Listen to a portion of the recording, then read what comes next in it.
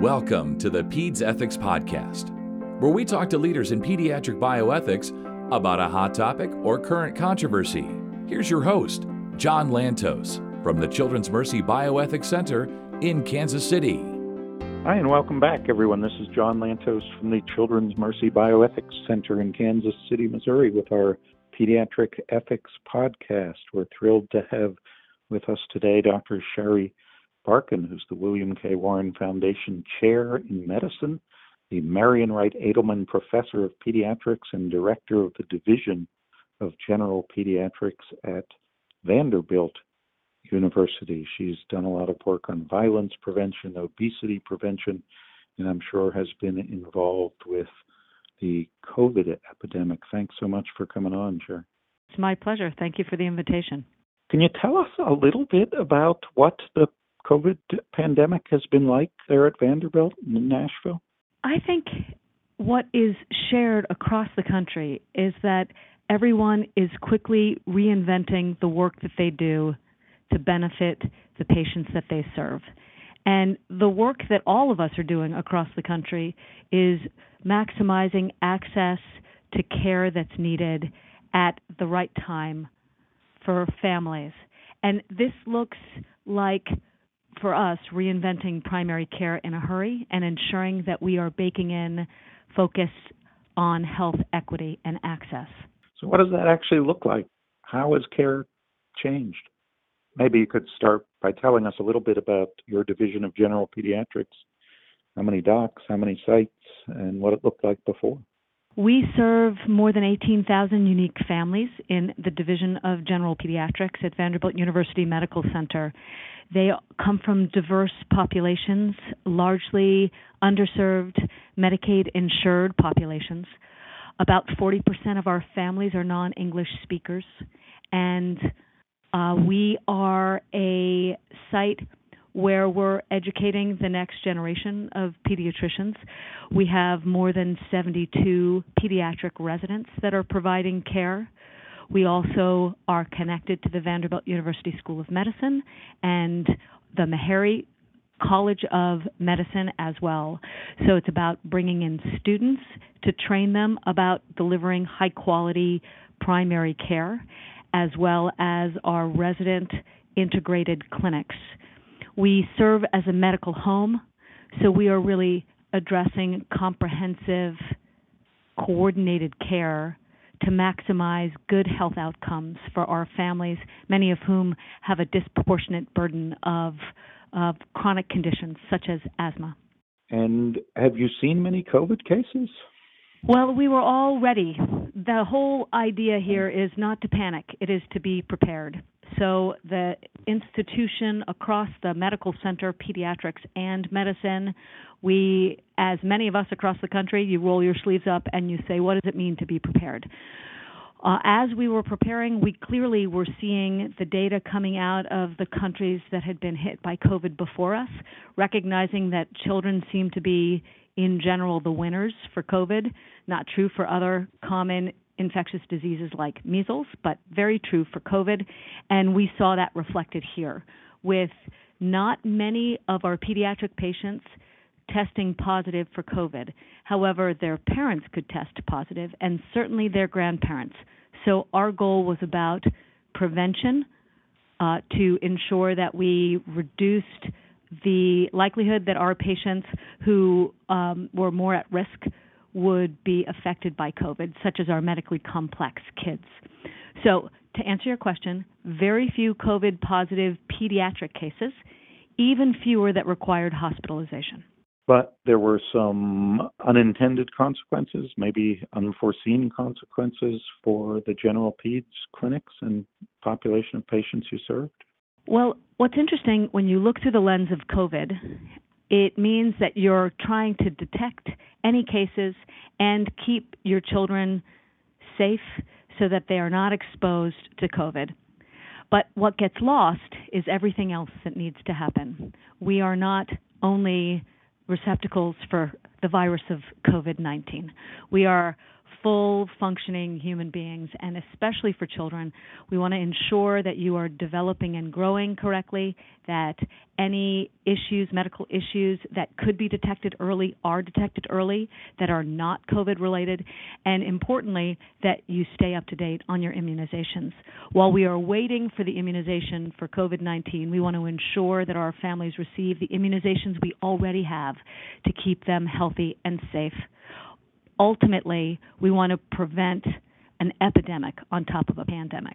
So what were the biggest challenges in trying to keep kids healthy as this thing swept through communities and shut down the economy, shut down a lot of clinics? Did you develop some online programs or other ways of reaching families? We fired on all cylinders trying to identify ways to reach our families with accurate information, to be able to create ease of access. So if they needed to be seen, we could fast track that in a safe way. And also to really stand up telemedicine for families who were unfamiliar with technology. They might have less access to internet. They might have less technologic literacy, and they still had the same need for the potential of telemedicine. So to address this, we did many things. The first is we examined how we could reach our families who needed to be reached safely with telemedicine. And that created a whole series of N-of-1 trials.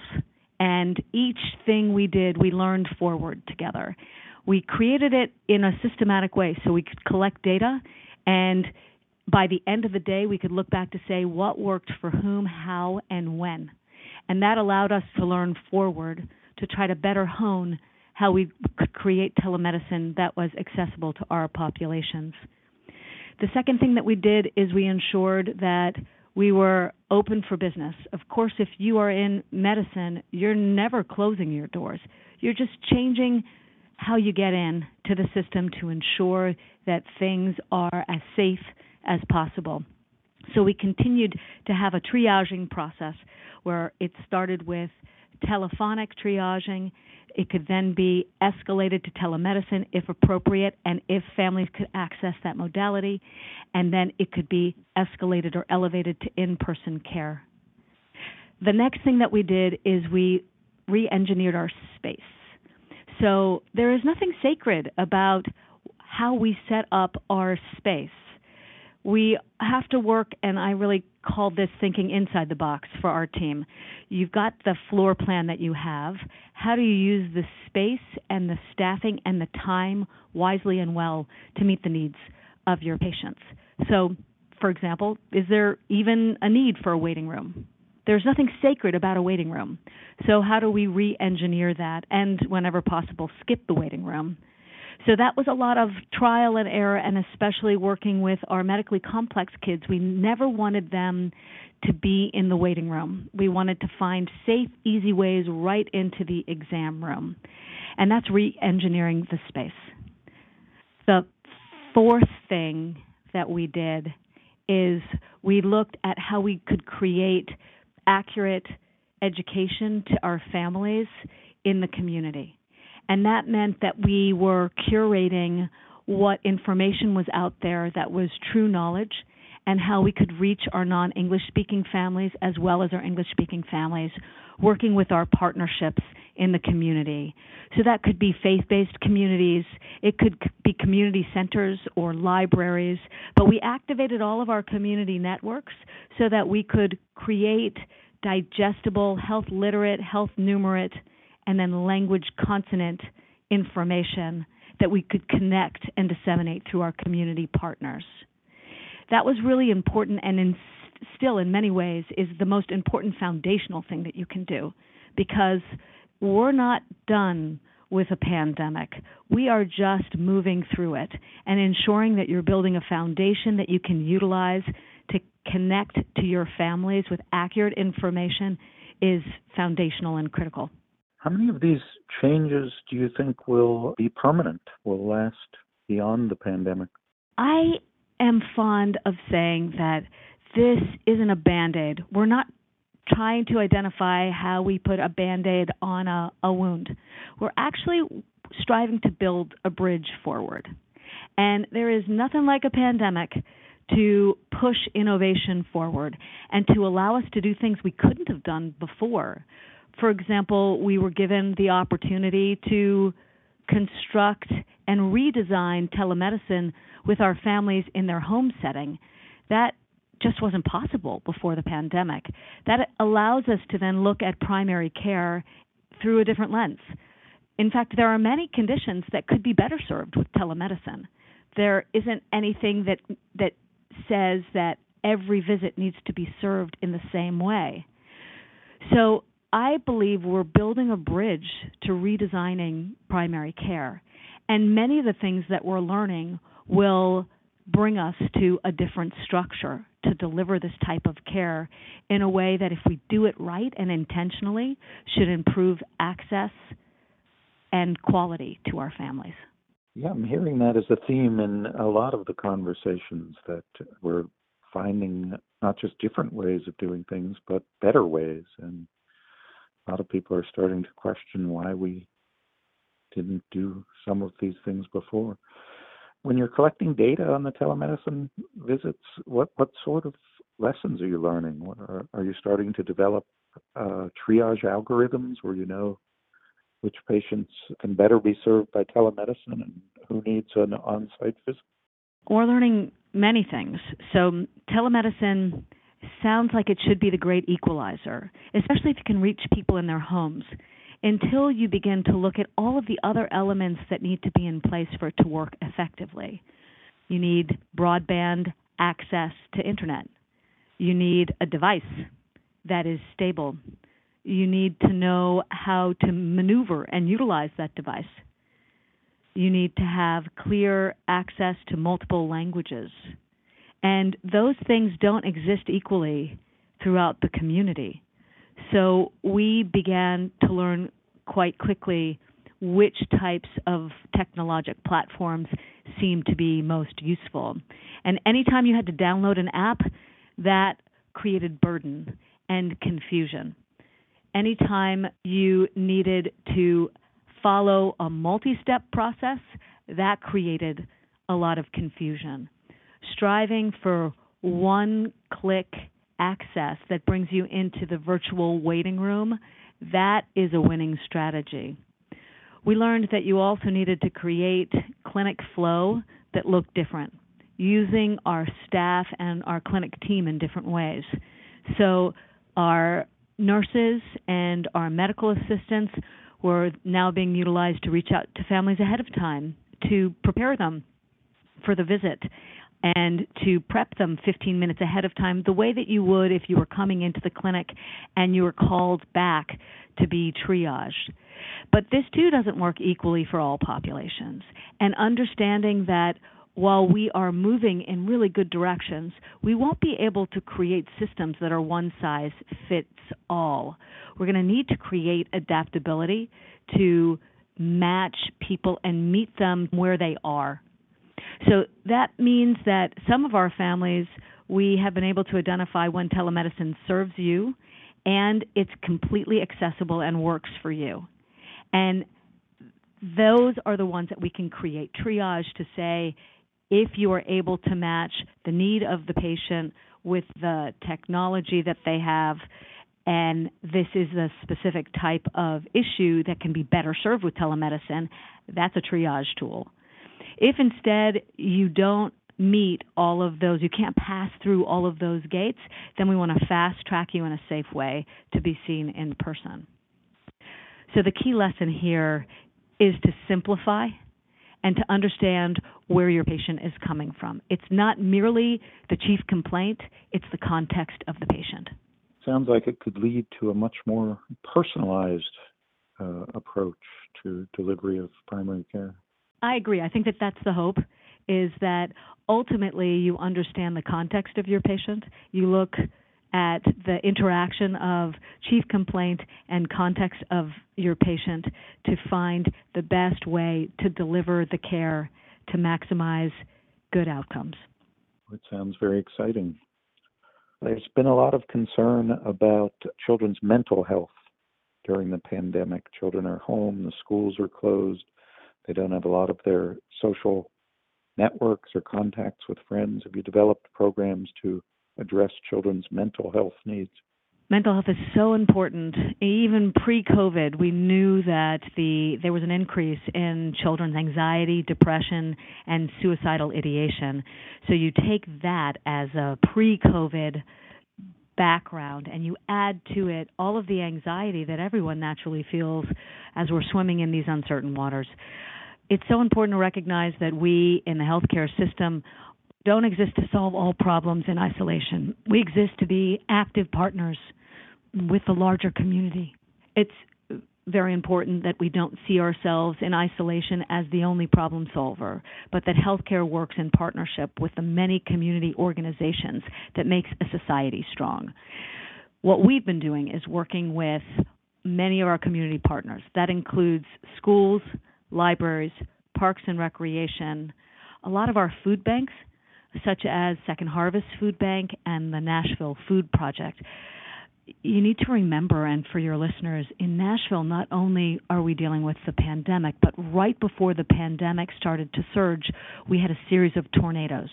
And it's taking time to rebuild our communities. In fact, if you were to ask our community what concerns them the most, it's the devastation of the tornadoes, plus the challenge of maintaining economic security during a pandemic. So working with our partners, we have been able to generate a whole series of new ways to reach our families. And I'll just give you one example. Currently, my division of general pediatrics is working with Parks and Recreation and Head Start, and we're developing summer virtual programming. And we're doing that for different age ranges as well, working with our partners. This allows us to create grab-and-go meals that families can receive that are healthy, as well as linking them to pro-social, proactive, good for your body and mind experiences and activities. Really looking at children in the context of their families and families in the context of their community. Your message seems much more upbeat than a lot of the things I've been hearing on the news and even some of the interviews I've been doing with other medical center leaders. As you look ahead, do you think we're going to come out of this better off than we were before? I wish I had a crystal ball. I don't know what it looks like when we come out of it. I think that the process is the product, and being intentional about what we believe we want to create as a resilient society is critical. And we can't know what the end looks like, but we can know right now what the middle looks like and be intentional about what are the bridges that we're building, a bridge to what, and how would we get there, and how do we stay accountable. One of those elements, I would say, is a real focus on equity in general, health equity, and how we bring health back to health care. And that needs to be intentional. So this is a moment in time that is incredibly challenging, and it's also a shared human experience. So how do we take our resources to create the best possible outcome with what we have right now? It certainly won't be perfect, and we won't be able to fix everything that we need to fix. And in some cases, we don't even know what that will look like. But we can make good decisions now to build a strong foundation. So as we're building that bridge, we end up in an intentional place that benefits children's health. Well, the children of Nashville are lucky to have you there, helping to develop these programs and guide them through this tough situation. We've been talking to Sherry Barkan, who's Director of the Division of General Pediatrics at Vanderbilt University and the Monroe Carroll Jr. Children's Hospital there in Nashville. Sherry, thanks so much for taking the time to talk to us. Thank you, John. What a pleasure. And this is John Lantos and the Pediatric Bioethics Podcast from Children's Mercy Hospital in Kansas City. Thanks for listening.